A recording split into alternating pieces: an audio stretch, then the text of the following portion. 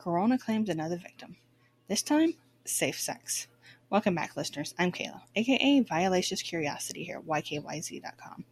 According to the world's biggest maker of condoms, there is a global shortage as supplies fall by almost 50%, and the stockpile is only left to last 2 months. So we could run out of condoms. And it's understandable that people aren't wanting to have children right now, with the future being so uncertain and healthcare being focused on saving lives.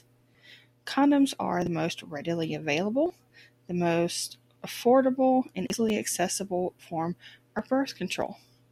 So that also means that condoms could be far more expensive. With supply not being able to keep up with demand, the economics only work out that way. And the three biggest countries that supply condoms are China, Malaysia, and India, which have clearly been affected by the pandemic. When you add all that to the fact that work has been shut down to stop the spread of the virus, and countries are not importing products to, again, keep the spread of the virus down, this all leads up to one thing. Condoms aren't going to be available. So you may have to use alternatives, or you may just have to abstain.